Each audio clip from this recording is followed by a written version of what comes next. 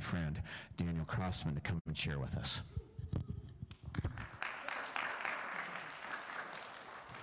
Thanks, Nick. Okay, well, good to see everybody. Like Nick said, my name is Daniel Crossman. If I haven't had the pleasure of meeting you yet, usually my wife and our newborn son sit in that back corner amongst the ever-growing horde of children in this church. So I'm happy to be here and excited to share a little bit about my story. To start off, I want to share a section of one of my favorite chapters in the entire Bible, which is Psalm 118. And it says, give thanks to the Lord, for he is good, his love endures forever. And some translations say his faithful love endures forever. Okay, so to start off, I'm going to take you to the far distant future of 2010. And in 2010, that summer was an atypical summer for me. I started experiencing some strange symptoms. I had just finished my first year at college, and I was extremely tired, which is not a strange symptom for a kid after freshman year of college. But I was sleeping a lot. It's like all I wanted to do was just sleep. And then things like my fingernails turned purple. I just got sicker and sicker and sicker. And as the summer went on, the doctors just couldn't figure out what the heck was going on with me. And so this went on all summer long. And by the end of the summer, they said, well, you have mono, I guess. And they said, you can go back to college. We just want you to get your blood checked every couple weeks. I said, okay. And I packed up and I went back to college, which for me was on the East Coast, so far away from family here in South Dakota. 2 weeks came and went. I went in, I got my blood drawn, and that led to a call with the doctor saying, Mr. Crossman, you need to come in immediately. Your blood levels are extremely, extremely low, dangerously low. You need a blood transfusion. We need to give you some blood. Okay. So I packed up, had a friend take me down to the ER. I made sure to pack up my homework because priorities. And we got down to the ER. And as a side note, when you're given blood, when you're that low on blood, it's really, really easy to see why the biblical analogy for life is blood. Because I could literally feel warmth extend through my body to the ends of my fingertips, and things that I didn't really realize, like how foggy my brain had been or how tired I had been, started to become, wow, I feel like a totally new person. But that didn't really explain like where the blood was going in the first place until the next morning. So they said, we want to watch you for the night. We're going to check you in. And the only place that we have room for you is in our new cancer wing. That's foreshadowing for anybody tracking here. And so they checked me in the next morning. A doctor walked through the door, and as I was rubbing sleep out of my eyes, I remember thinking to myself, man, dude, you got to put on a smile. Like you look like you just saw a ghost. And he wasted no time. He jumped right into it and said, Mr. Crossman, there's just no easy way to tell you this, but I'm pretty sure you have cancer. So that will wake you up. You know, my family was back in South Dakota. It was a Saturday morning, and all my friends were on campus. And so that began a 3.5 year journey of chemotherapy. So 3.5 years of getting treatment for chemo through drugs. And, my life changed overnight. I went from playing hours of indoor soccer and ultimate frisbee to my life being a hospital bed for a long, long time. And that was a tough transition. With chemotherapy, you kind of just, you just have to white-knuckle it. It's just part of the nature of it. There's a certain level of bearing down and just, it's the best thing for your body, so you have to let it happen. And, I had grown up in the church, so I had grown up hearing stories of incredible Christians that had gone through some stuff that was way worse than anything I was going through. I'd grown up reading about martyrs in the Bible, and so in my mind, I had this idea of what I was supposed to be during a trial. I didn't really give thought to that I should just be a cancer patient. And so I began to try to put on a face that I thought that the church needed, that my parents needed, that my family needed, that my friends needed, and that God needed from me. And so I began, much like the physical side of me, I began to white-knuckle my spiritual life. And I began to just bear down, put my head down, and anytime somebody asked me, how am I doing? Through gritted teeth, I would say, God is good. And how that looked like externally changed over the years, because you can't keep that up long term. And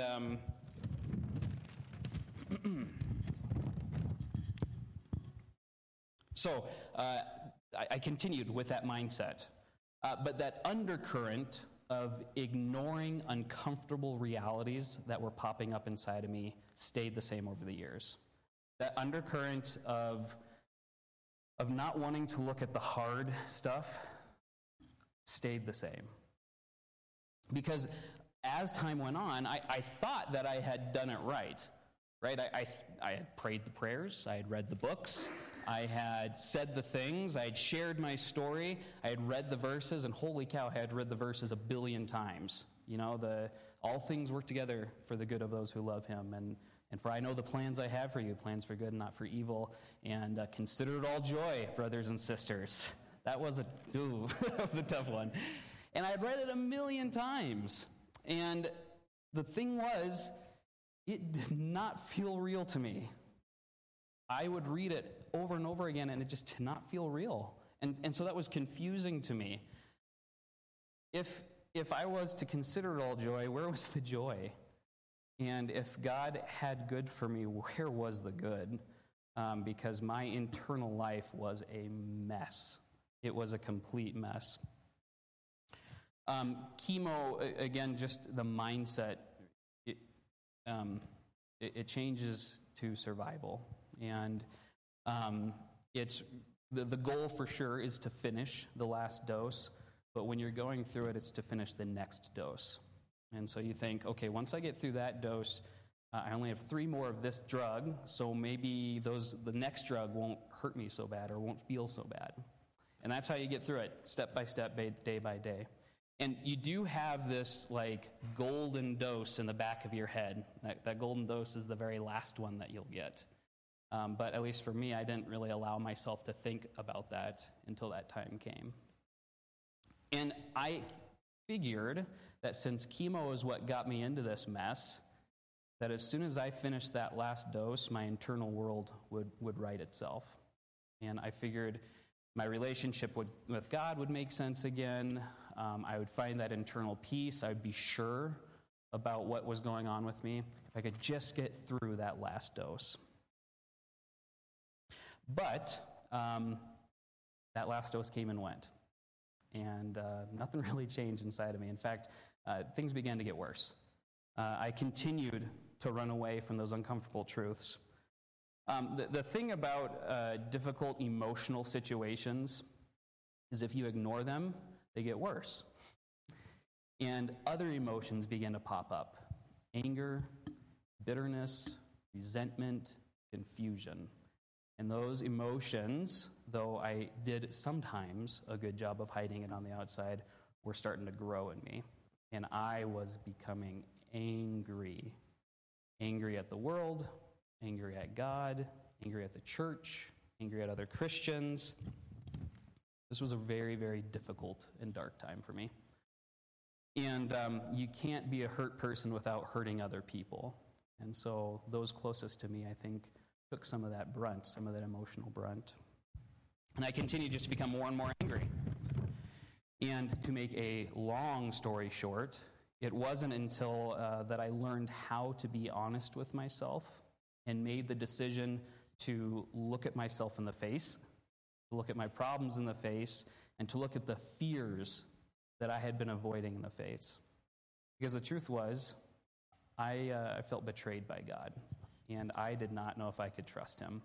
It made sense to me, that I had gotten sick. It was never like a why me type thing. But I was scared to trust God again because I felt like I had fully trusted him before, and then I got cancer. And so deep, deep questions started to emerge in my life. Is there a God? If there is, can I trust him? Can I trust his word? Can I trust the entire system of beliefs that I grew up believing in? These are big questions that I was terrified to look at. And it wasn't until I was honest with myself, it wasn't until, honestly, I was taught how to be honest with myself. And it wasn't until I found a trusted confidant or two that I could be totally honest with. It wasn't until I found people who weren't going to shame me for having those questions and who weren't going to belittle me into believing what they felt was right. It wasn't until I found people who could say, let's talk, and I'm going to love you for it. So, I wish I had a beautiful story with a nice bow on top for you, but I'm finding that God works in the gray and in the messy. And I got a lot of mess and gray in my life, and I think we all do too. Because the truth is, cancer is as personal as we are, and praise God I'm on this side of it, but I know probably every single one of us in this church could have a story about how cancer has affected them in some way, and it doesn't always turn out the way it did for me. So as I was putting this together, because I'm a son of a pastor, I thought, what the heck is what's the point of this? Like, what's the takeaway here? This is just depressing. And so I really thought of our college students, because I was in college when I got diagnosed, and I thought, when tough things happen in life, be honest with yourself. Don't run away. And the only person you need to be during those times is who God already made you be. You do not need to be anybody. Secondly, and this is good advice for everybody, is find a confidant and choose them wisely. Choose them wisely. Find somebody that knows every little bit and piece of you, and you know every bit and piece of them. Church, we need to be a vulnerable people. And I know that vulnerable is a buzzy word right now, but we need to be a people that listens like Christ did, especially towards people and situations that make us uncomfortable. Be like Christ, who, when he was met with lepers and diseased and blind and the destitute, touched them, put his hands on their faces, listened to them and loved them. Because the truth is that I found and find God not in a blind, soldier-like, rigid adherence to faith, but in a broken, bare, vulnerable adherence to truth and honesty. That's where God is. Give thanks to the Lord, for he is good. His faithful love endures forever. Thank you.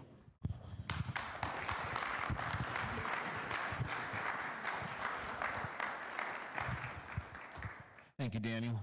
I definitely took away from that my relationship with God is only as good as how honest I want to be about myself, kind of thing. So thank you for sharing that, because I think I needed to hear just that. Again, our prayer time is usually a time to share and pray with one another. We just want to remind you that we have these prayer cards in the back by our giving box, little basket there. And if you would like us to pray for you, please know Evan and I will be praying for you, or elders will be praying for you, and we'll get these in the hands of other church members so that they can be praying for you. So don't leave here without leaving something that you really want your brothers and sisters in Christ to be praying about. And with that, will you join me in prayer as we welcome Joey up for our sermon today. Father, thank you for your goodness. And thank you, Lord, that sometimes your goodness is hard to see in all the toughness of life. But your goodness does prevail. Light does come out of darkness. And it's not always picture pretty or perfect or that sort of thing, but God, it does come. Thank you for loving Daniel so much that you would entrust him with that trial. And thank you for seeing him through it. And we know that you'll continue to see him through the rest of the days of his life. Help him to continue being vulnerable and honest with that. Help us to do the same. And now, Lord, we pray for our brother Joey as he comes up to share your word with us today. We pray that your Spirit would prepare our hearts, that you would plow up the fields of hardness that might have developed in our hearts and make it good, fertile soil for the seed of your word. And we pray that your Spirit would work through joy, rest upon joy, anoint joy, to speak into our lives so that we would have a clearer picture of who you are and how we ought to walk with you. And we pray these things now in Jesus' name. Amen.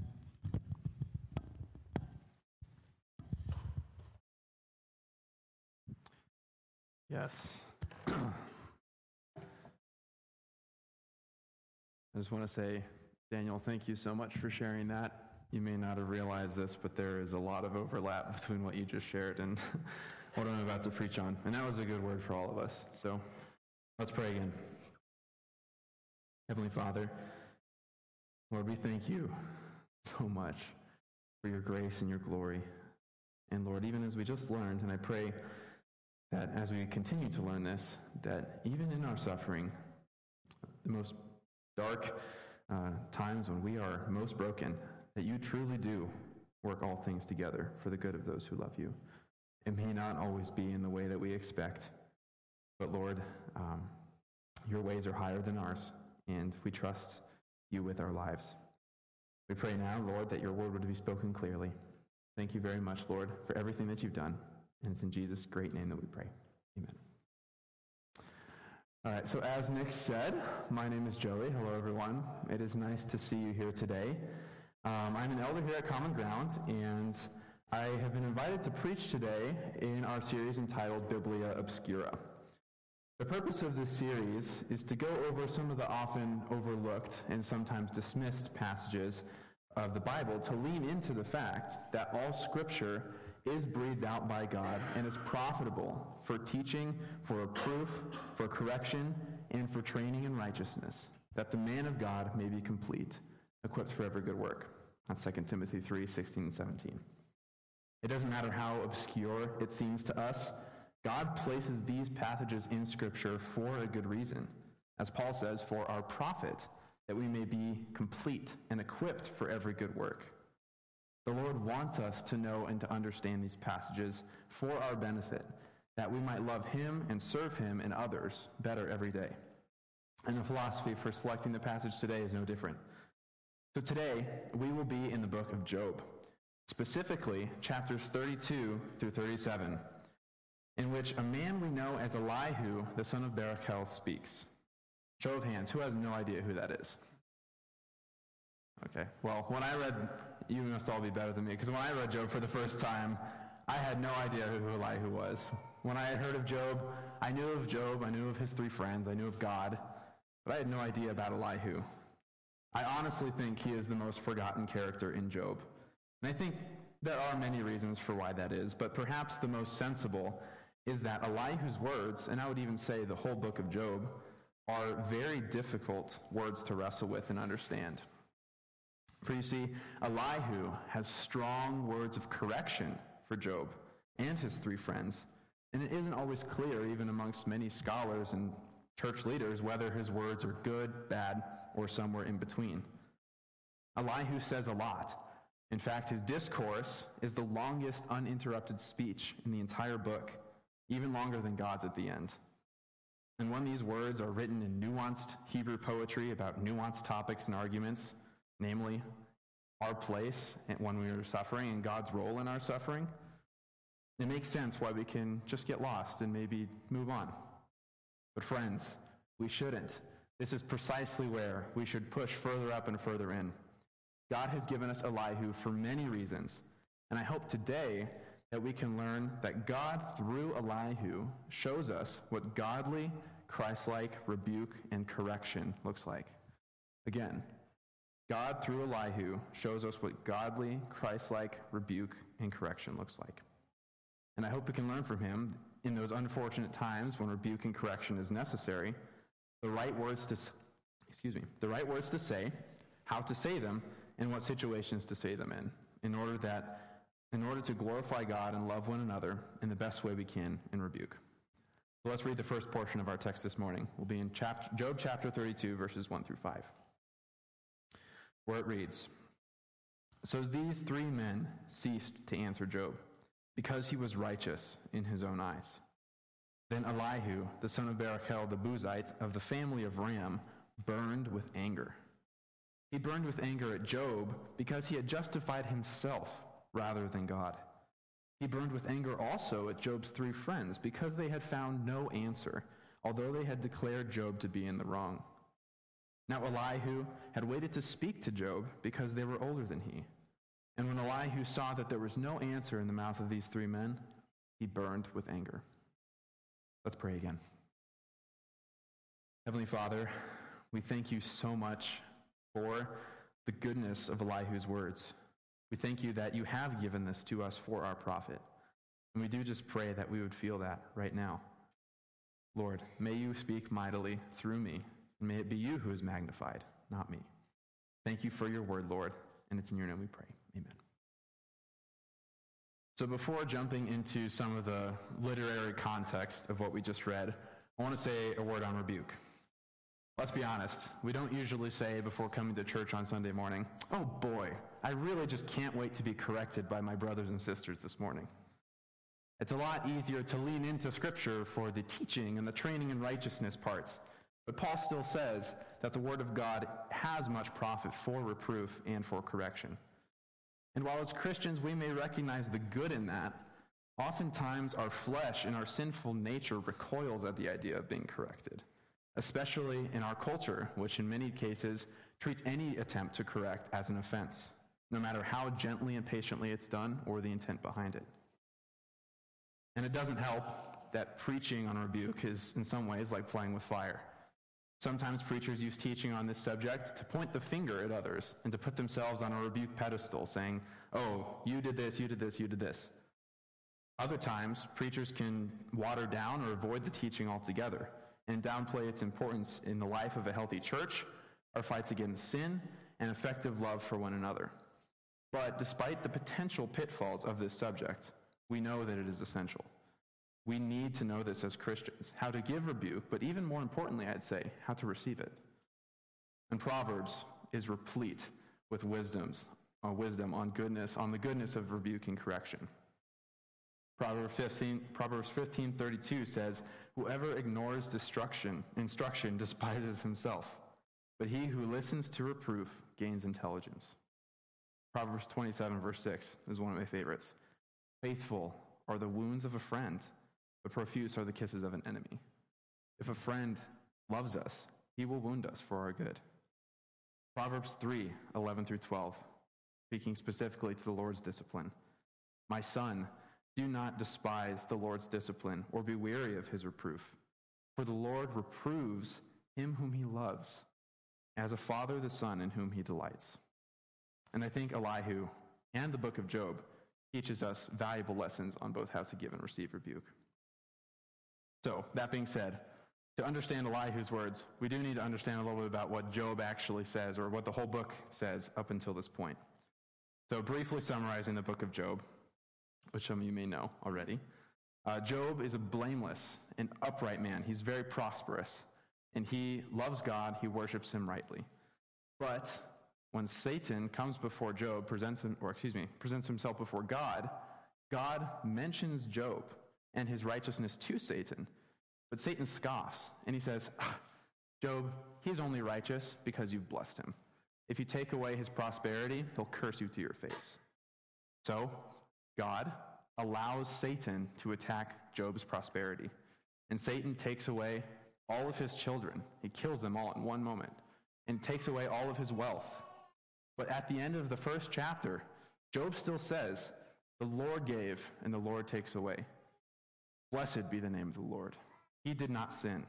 Job did not sin. He held fast to God.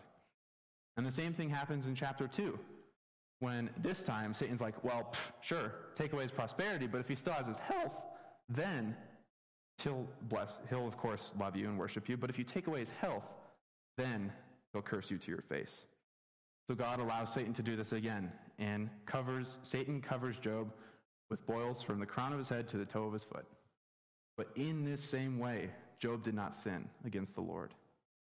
Though his suffering was very great, he did not sin. And at the end of chapter 2, we see Job's 3 friends. They come to comfort him. Their names are Eliphaz, Bildad, and Zophar. And at the end of chapter 2, it says that they sat with him on the ground for 7 days and 7 nights, and no one spoke a word to him, for they saw that his suffering was very great. They did well to do this. Job was in immense pain and suffering, and they did well just to be with him in that moment.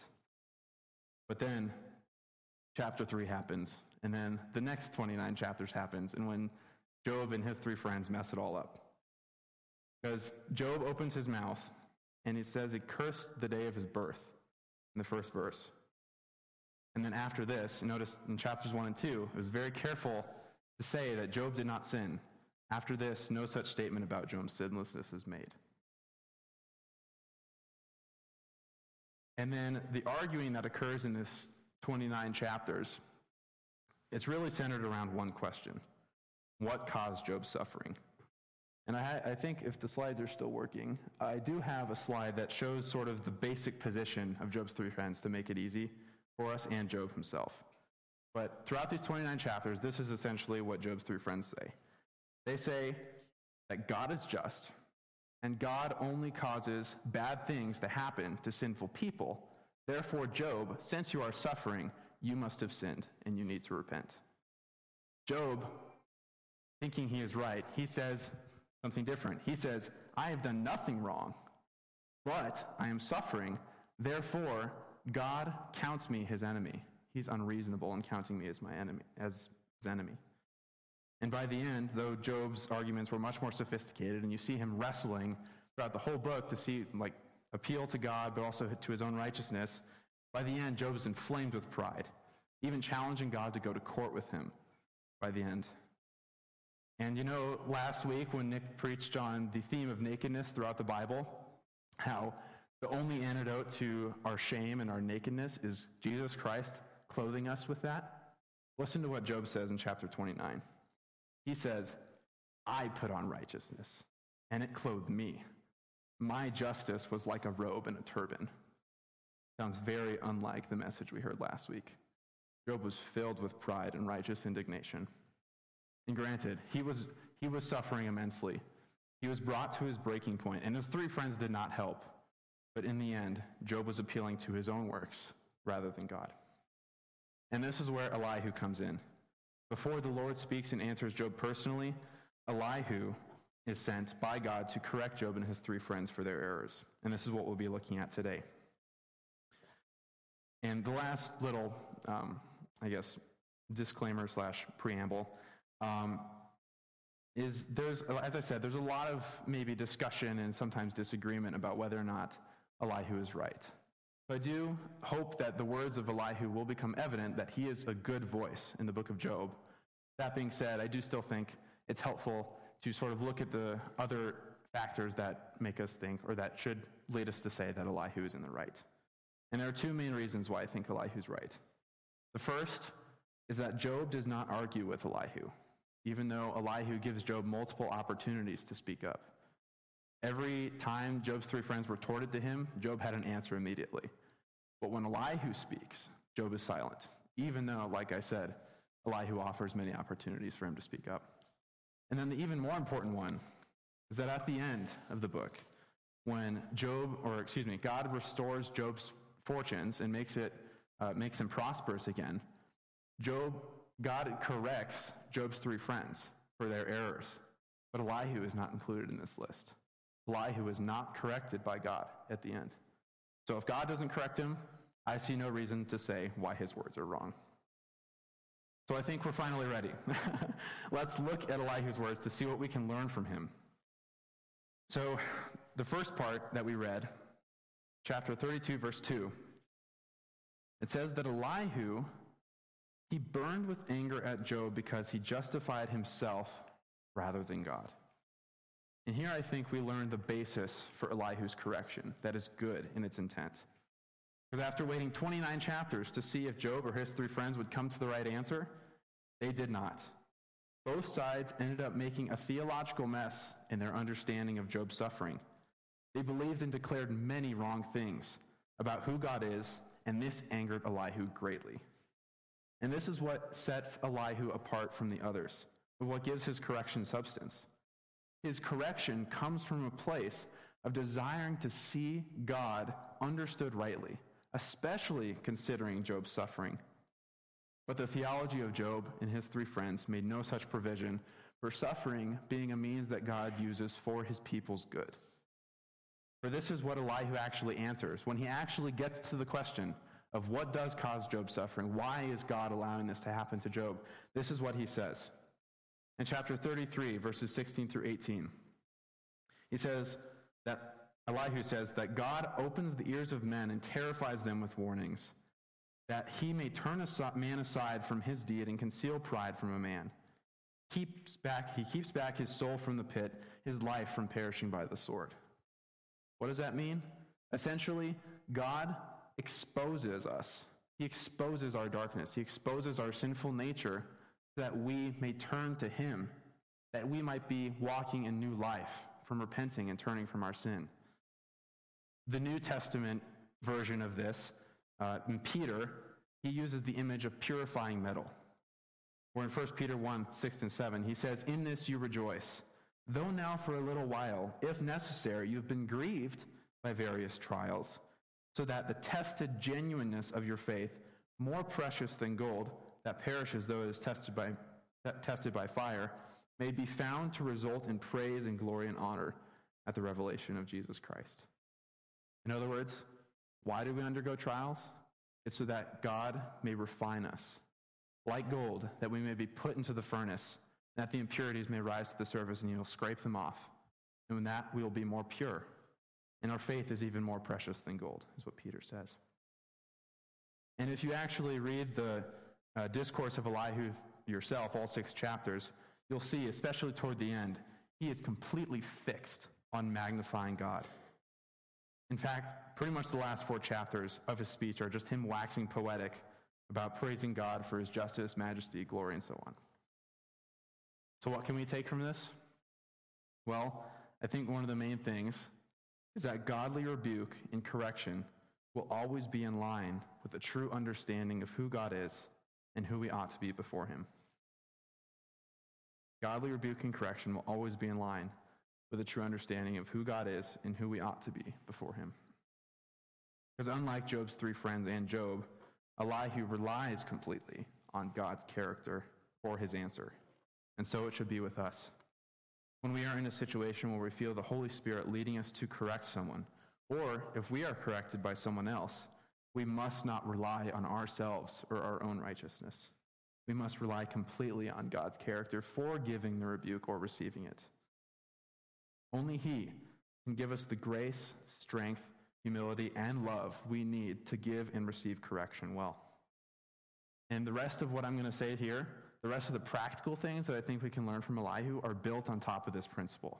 So if you hear nothing else, please learn that godly rebuke will always come from a heart and mindset of seeing God glorified and being in line with his character. So what are some of the practical things that we see from Elihu? Well, in verses 4 and 5, we see, of chapter 32, it says that Elihu had waited to speak to Job because they were older than he. And when Elihu saw that there was no answer in the mouth of these 3 men, he burned with anger. I think we can learn from Elihu's righteous and patient anger. Because you see, Elihu is filled with righteous anger, but he does not burst out. He waits to speak. And there are many times in our lives as well where it is good to be angry, but we should always check this anger with slowness to speak. It's the James principle. In James 1:19, James says, "Know this, my beloved brothers, let every person be quick to hear, but slow to speak, and slow to anger. For the anger of man does not produce the righteousness of God." Job's 3 friends were very quick to speak and correct Job for every little thing he said. And what resulted was 4 bulls in a headlock. They got nowhere. Elihu does the opposite. He listens and he waits in humility. He jumps in only when no other answer has been found. He has thoroughly tested his anger in his heart before acting on it. Or even he says later in chapter 32, verse 18, he says, "For I am full of words, but the spirit within me constrains me." He lets his anger out in a controlled manner, and he does it rightly for God's glory. So we also should treat our anger in this way. There are many times in situations of rebuke where we will get angry, whether in giving or receiving. But how often do we act on this anger in haste? If giving correction, we become more focused on how one's offense is just annoying to us and personally offensive rather than having a loving heart toward them. And if we're receiving correction, how often do we just automatically assume that someone is correcting us because they just don't like us and are against us, instead of actually considering the possibility that they're trying to pick a thorn out of our eye? And let this anger be tested in our hearts, like Elihu, and let us pray that the Lord would give us grace to act on it in the right way, the way that makes Jesus look great. We can also learn from Elihu's boldness to speak. That's the second practical thing, Elihu's boldness to speak. In chapter 32, verses 6 through 22. For this is what Elihu says in verse 6 through 10 of chapter 32. For he says, I am young in years, and you are aged. Therefore I was timid and afraid to declare my opinion to you. I said, let days speak and let many years teach wisdom. But it is the spirit in man, the breath of the Almighty, that makes him understand. It is not the old who are wise, nor the aged who understand what is right. Therefore I say, listen to me, let me also declare my opinion. He lands on an important truth that gives him the courage to speak. Namely, that it is the spirit in a person, the spirit of God in them, that gives them wisdom, not aged. He describes himself as timid and afraid, but what gives him the courage to speak is knowing that the Spirit of God is with him, giving him the wisdom he needs to correct Job and his three friends. And again, in the New Testament, it's the same with us.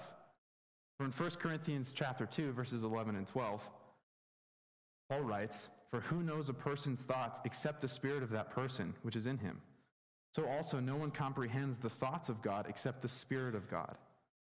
And now we have received not the spirit of the world, but the Spirit who is from God, that we might understand the things freely given us by God.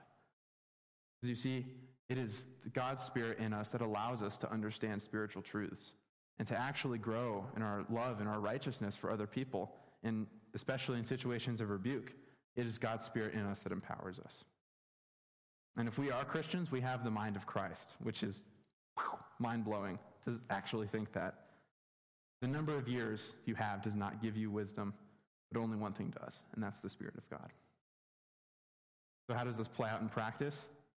Well, Elihu later says, in verse 18 of chapter 32 through 22, like I mentioned before, for I am full of words, but the Spirit within me constrains me.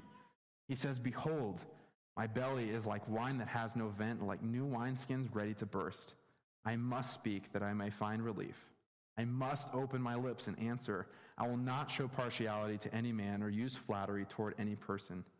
For I do not know how to flatter, else my Maker would soon take me away. We see here that he uses this analogy of his belly being like a wineskin holding wine. What does this actually mean? How does that analogy make sense? Well, you see, when you put wine in a wineskin, as it ferments, there are gases that are formed, and the wine continually expands. And if it's a new wineskin, the cloth is unshrunk, and the wineskin is actually able to expand with the increased pressure, but only to a point. There comes a point when the gas becomes too much, and if the wineskin is not able to hold it all, it'll just break open, leading into an uncontrolled outburst of that wine. So, when Elihu is waiting to speak, there's this pressure that's building up inside of him. He must speak to relieve the pressure, but he must provide a vent, or else it would burst. See, the things that he needed to say, that the Lord has put on his heart to say, if he did not say them, would have resulted in an uncontrolled outburst of sloppy, hurtful, and angry words. But his speaking like he did when the Spirit is constraining him allowed him to control his words, yet say them boldly. And this is the Spirit of God that gives us this power. To do what Elihu did, it's the Spirit of God. And again, sometimes the Spirit will put something on our hearts that we can't ignore, something that we must say, and it is God-honoring to say it when that time comes. But how do we actually know when the Spirit gives us something like that to say? Well, again, if we look to the New Testament, there are a couple things that we can look to. One, 1 John chapter 4, verse 1, John tells us to test the spirits to see whether or not they are from God. How do we know whether or not the right thing to say is what's on our mind? If we test them. Well, how do we test them? In 2 Timothy chapter 1, verse 7, God gave us a spirit not of fear, but of power and love and self-control. If what we have to say can be done in power, love, and self-control, then it's probably from the Spirit of God. And I think if we look at Elihu and what he says, we'll see that he had power, love, and self-control in what he spoke. Another practical thing we can learn is Elihu's gentle intent and humility. Because later on in chapter 33, verse 6 and 7, he says to Job, he's now turned from speaking to Job's three friends and is now speaking to Job himself. He says, "Behold, Job, I am toward God as you are. I too was pinched off from a piece of clay. Behold, no fear of me need terrify you. My pressure will not be heavy upon you." Elihu declares that he is in the same place as Job. He is one of God's creatures, pinched off from clay. And because Elihu, he is just a man, he says that Job does not need to fear him. Elihu is not Job's judge. God is. Elihu's intent, when it says, "My pressure will not be heavy upon you," what that all means is essentially that his intent is not to oppress him with words. It's not to crush him. It's just to point him in the direction, to firmly but gently point him into the direction that Job needs to go. I think a story can help illustrate this point. When I grew up as the oldest child, I often placed myself above my brothers. If my brothers ever got in a fight with each other, I would be the first to tattle on them. I would be the one standing behind my parents with a smug look and crossed arms looking at them while they were disciplined. In other words, I was a horrible brother. I was placing myself as my judge, as judge over the brother. And of course, it's obvious to see here that I should not have done this. My parents were the authority over my brothers, not me. And Elihu does what I did not as a kid. Namely, he rightfully places himself as just a man next to Job, not Job's judge. He lets God do that. So, in our cases, if we need to rebuke someone, we must do it in the same humility and grace. For remember, as Christians, we are all brothers and sisters in Christ, and God is our Father, not us. We must not place ourselves in his spot. Elihu does this by declaring his gentle intent, and that can also often be a helpful tool for us, just to actually specifically say to the person that we are rebuking for whatever reason, that we're not their judge. We love them. We care for them. We aren't doing this to bring them down, but we're doing this because we want to direct them to Christ. Oftentimes, just declaring that intent can be really helpful in actually navigating through situations of rebuke. And again, when receiving rebuke, it is also important to trust that a brother or sister in Christ is doing this as a brother, not a judge. I know it's hard because sometimes we go into defense mode, where as soon as someone attacks us, it's like, why are you doing that? But if we are truly knowledgeable that they are brothers doing it for our good, that makes it a lot easier for both parties to give and receive rebuke. The next practical thing, a lot of practical things here, but it's all good, so, is Elihu's openness to dialogue, which I mentioned earlier. In chapter 33, verse 5, Elihu says to Job, "Answer me if you can. Set your words before me, in order before me. Take your stand." And in verse 32 of chapter 33, Elihu also says, "If you have any words, answer me. Speak, for I desire to justify you." Elihu offers Job the opportunity twice to speak up. He's not trying to plow Job down with his words. Again, my pressure will not be heavy upon you. His desire is to justify Job, and he doesn't want to rebuke him with an off-base accusation. And very practically, this is something that we can do. In a godly way, to rebuke someone well is to be open to dialogue ourselves and also potential correction yourself. And that means providing opportunities for the other person to speak up, whether to explain themselves or if they have any misunderstanding or think you're misunderstanding them, or state how they felt wronged in a certain way.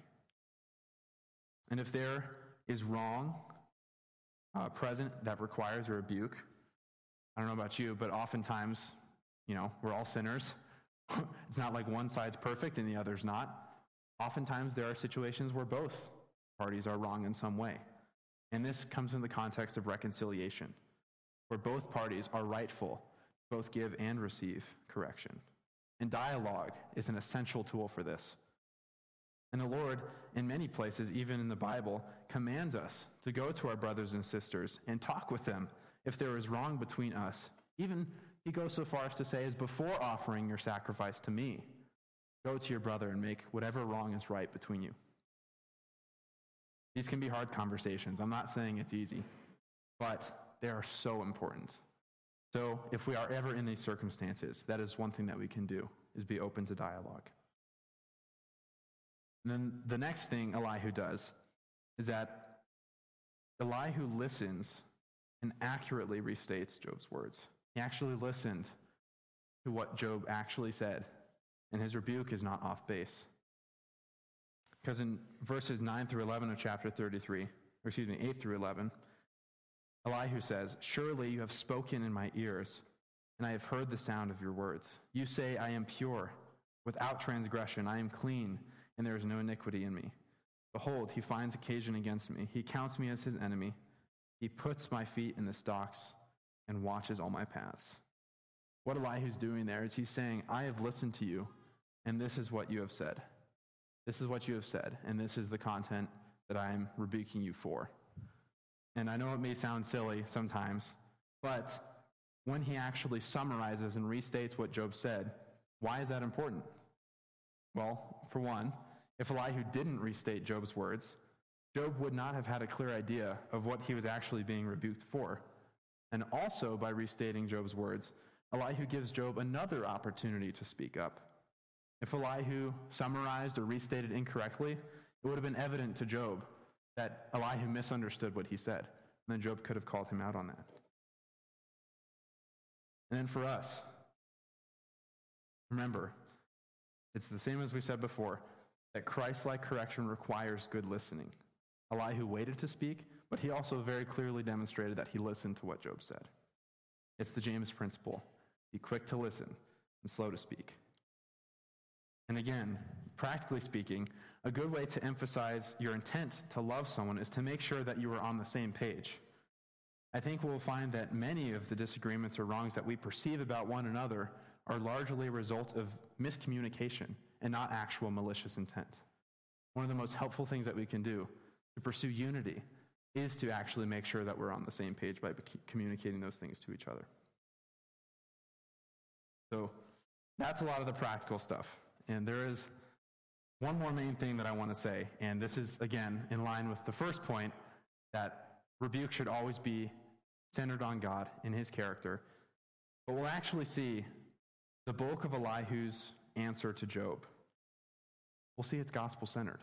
And this is amazing. So I hope you just see this, and it's really cool. But even before that, notice how much setup Elihu did beforehand, before actually performing the rebuke, before giving the substance.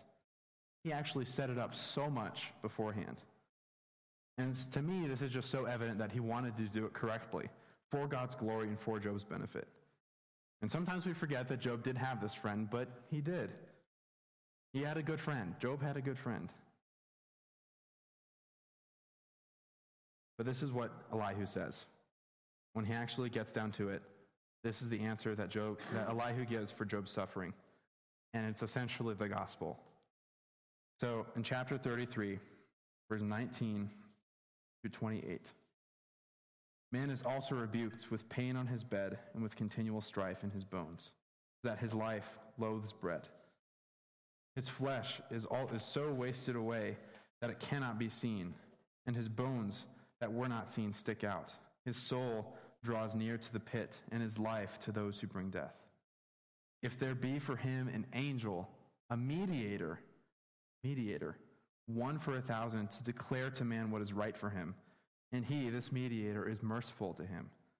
He says, deliver him from going down into the pit. I have found a ransom. I have found a ransom to take your place. Let his flesh become fresh with youth. Let him return to the days of his youthful vigor. And then man, who receives this ransom, prays to God, and he accepts him. He sees his face. He sees his Redeemer's face with a shout of joy, and he restores to man his righteousness. And this man, this redeemed man, sings before others and says, I have sinned and perverted what is right, and it was not repaid me. I deserved justice and punishment, but I was repaid mercy.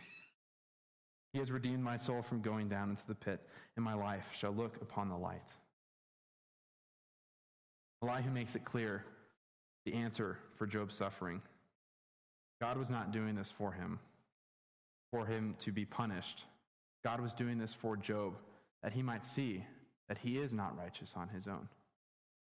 He is not righteous of his own. He needs a redeemer. He needs a ransom to take his place. If there is for him an angel or mediator, God has found a ransom. And then this man just needs to pray to God and accept this ransom for him. And God does this so that Job and all who are in sin may look upon the light. For this is what Elihu tells Job. He says, no, Job, you are wrong. God is not your enemy. He does all of these things to bring back your soul from wandering, that you may see the light. You do not clothe yourself with righteousness. It's not yours. He does this to point out to you that you cannot be righteous on your own. God is completely sovereign over your suffering, but not because he is your enemy, but because he is your friend. And this is the center of the rebuke. And even the rest of these chapters is Elihu just expounding on this. So again, what does this actually mean for us? Well, when we are reproved, rebuked, by God and by other believers, we are not brought down, but we are built up, that we may know the Lord more clearly, and that our eyes might be directed to Christ. And in giving our rebuke, the content of our rebuke should be congruent with this gospel. It should be congruent with the Lord's loving will for us.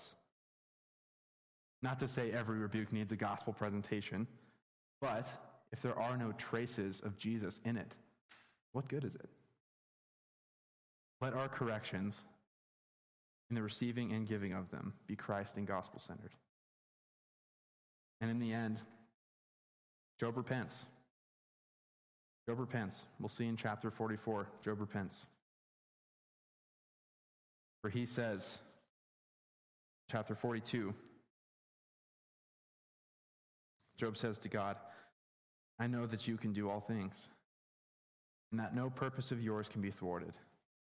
Who is this that hides counsel without knowledge? Therefore I have uttered what I did not understand, things too wonderful for me, which I did not know. Hear and I will speak. I will question you, and you make it known to me. I had heard of you, God, by the hearing of the ear, but now my eyes see you. Therefore I despise myself and repent in dust and ashes. Job has no words to say to Elihu. He only speaks to God. He is floored by Elihu's words, but in the best way. And by the time that God does speak, Job is finally ready to repent of his self-righteousness and turn to God for forgiveness. And again, notice Job does not repent to Elihu. He does not repent to Elihu. He repents to God. Elihu was merely the glad ambassador of God, justified, righteously angry, not for himself, but on God's behalf. So what do we do when we are corrected then by another? Well, quite plainly, if there is a genuine wrong that we have done, that we're corrected for, we need to repent. We need to repent. Receiving rebuke is just as hard, if not harder, than giving it. And the only way it can be done well is with a spirit of humility and repentance that seeks to honor and glorify God and our brothers and sisters. So I don't know where you're at today. Maybe you have just generally struggled with giving or receiving correction in the past. Maybe right now you feel like you're in a situation where you feel the Lord calling you to correct someone, but you don't know how. Maybe you've done it poorly in the past. Maybe none of these. Maybe this is just a word for you to store in your heart for the day of giving or receiving rebuke. In any of these things, I hope that we can see that Elihu, and God's word through Elihu, shows us how to do it well. It is a tricky thing, but the scriptures are replete with knowledge on how to do it in a Christ-exalting way. And I hope and pray that we will continue to learn what godly rebuke looks like and from what God says to us here. Let's pray. Heavenly Father, I thank you again so much that your words, though they are sometimes hard for us to hear, they are pure words, like silver refined in a furnace on the ground, purified 7 times. They are pure, and they make us pure. And I thank you, Lord, that your Spirit works in this way in our hearts. So, Father, I pray that this word would work in our hearts now, or that as we go from here, that we would remember what you have told us, both in the overarching theological and also in the very nitty-gritty practical. And Lord, if there be anyone in this room that needs to give or receive correction, I pray that you would prepare their hearts to do it well. Because, Lord, it is only by your Spirit that this can be done. Thank you, Lord, for everything that you do. And thank you for Jesus' name, who makes this all even possible. Amen.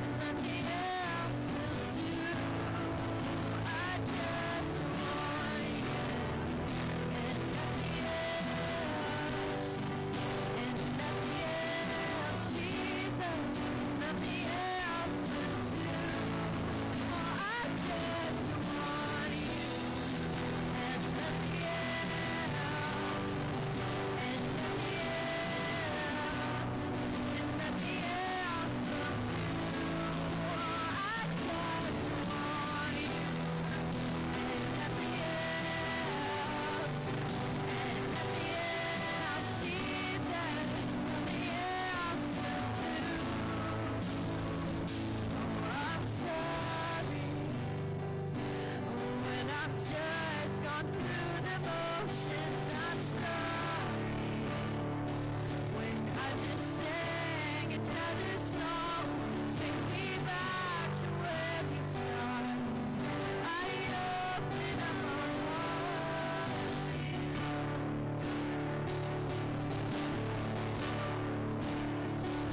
Oh, I'm sorry. When I've come with my agenda, I'm sorry. And I've forgotten your enough. Take me back to where we started. I open up my heart to you.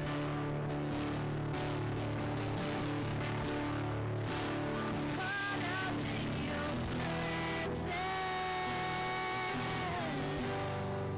Oh, I just wanna sit here at your feet. I'm caught up in this holy moment, and I never wanna leave. Oh, I'm not here for blessings. It's Jesus, you don't owe me anything. And more than anything that you can do, oh, I just want you.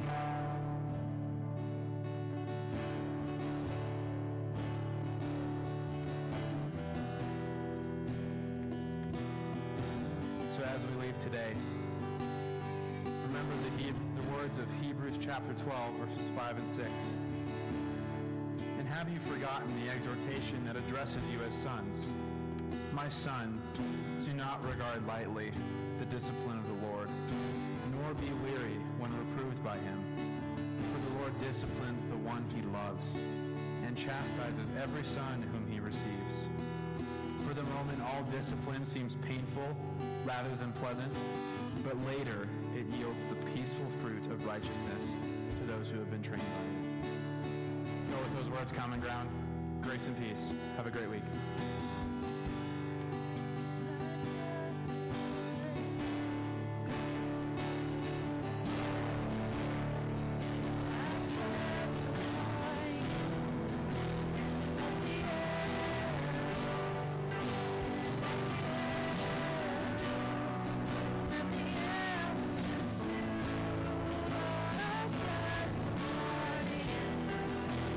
Nothing else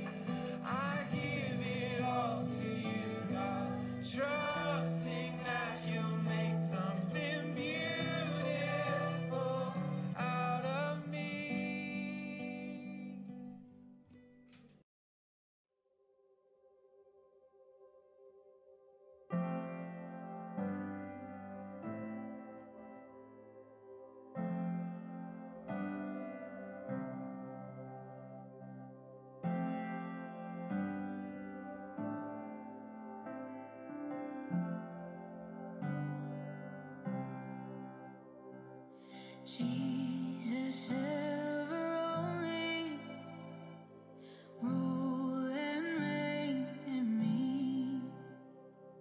Savior, sanctifier, you're my coming King. Jesus ever only, you're my victory. The grave all love defeated reveals your heart for me. He's my Savior, He's my healer, He's my power within. I'm alive now in Him. He's my Savior, He's my healer, He's my power within. I'm alive now in Him.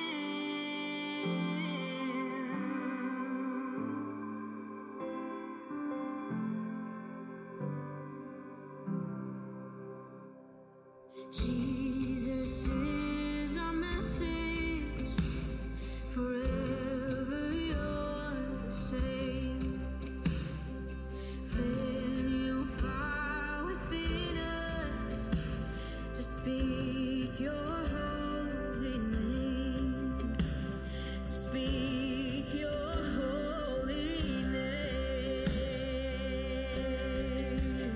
He's our Savior, He's our healer, He's our power within. I'm alive now in Him. He's our Savior, He's our healer, He's our power within. I'm alive now in Him. He's our Savior, He's our healer, He's our power within. I'm alive now in Him. He's our Savior, He's our healer, He's our power within. I'm alive now in Him.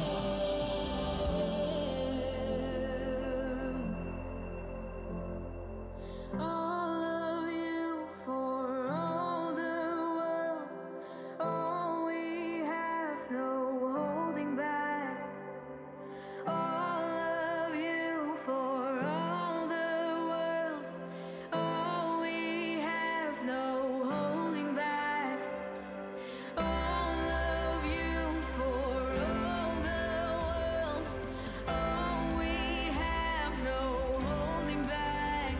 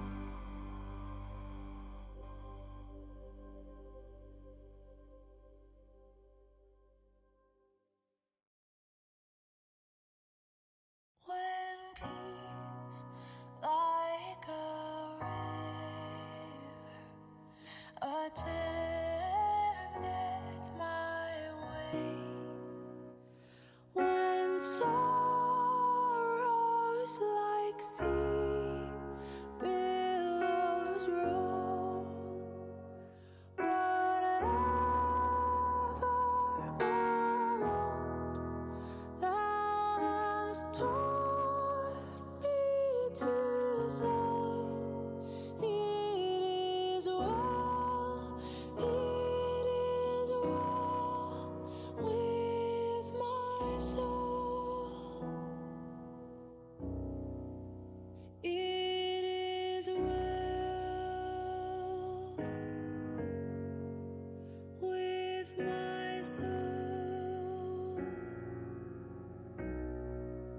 It is well with my soul. Though Satan should buffet, though trials should come, let this blessed assurance control that Christ hath regarded my helpless estate, and hath shed his own blood for my soul. It is well with my soul. It is well with my soul. My sin, oh, the bliss of this glory.